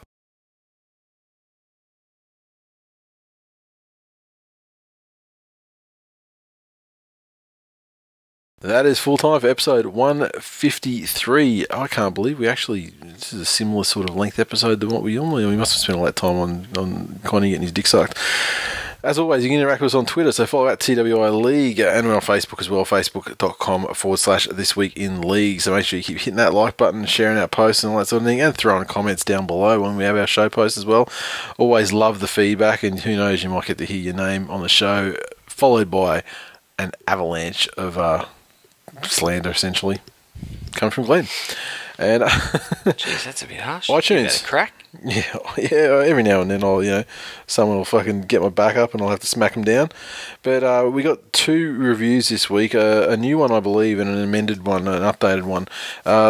First one, Drew Nathan. If this is the first time he's reviewed the show, fuck me dead, he's late. Appreciate your review and everything, bro, but Jesus. First rule of TWiL. Talk about TWiL, 5 stars. Hey guys, long time listener, first time reviewer. Just wanted to write and let everyone know these 2 men are amazing at delivering rugby league news, reviews and previews. They're funny, intelligent and incredibly vulgar, and I love every minute of it. If you haven't listened to them yet, you need to do yourself a favour and subscribe, then join the TWiL Nation on Twitter and Facebook. It's like an instant friends list. Do it. Wow. What a pleasant review that was. It's in direct contrast to anything else he ever says to us. And the next one, Pure League, 5 stars from Shane Aaron Elvis. He initially reviewed. This will be good. He reviewed us back in the day when he first started. And he sends a tweet and said, "Look, I've redone the review. I hadn't listened to you much when I did the first one, so it's a revised one now. It's easy to dismiss these 2 rogues for their use of profanity. However, it would be at your loss. Hiding between each use of the C-bomb are pearls of wisdom, as Nate and Glenn bounce well off each other and." And the banter flows as naturally as 2 guys in a pub reading the sports section of a newspaper. Where they truly excel is their real talk when it comes to more serious topics, avoiding all the sensationalism you get from the tabloids, grounding their opinions with a sweet touch of compassion. One of the strongest strings on their bow is they've managed to unite a ragtag bunch of misfits under the umbrella of the TWiL Nation, which functions well as an ever-present third host. Think WWE Universe, but less virgins, I think. If you love league and have a Twitter account, you'll have a wonderful year. If you love league and have a Twitter account, you'll have a wonderful year of footy, regardless of your team's successes or failings. Sure, at first there's a lot of in-jokes, but it doesn't take long to get into the swing of things. This is the podcast you deserve. Get stuck in. That's a magnificent review. That's one of my favourite reviews ever. That's up there. You fucking say that every week, but yeah, but I mean it. This time I mean it. I'm pretty sure. I'm the boy that's cried fucking loved my favourite review. I'm the boy that's cried favourite review, but this time I actually mean it. Look, that guy, he's a bit of a cock too, but I'm pretty sure he got his missus to write that review.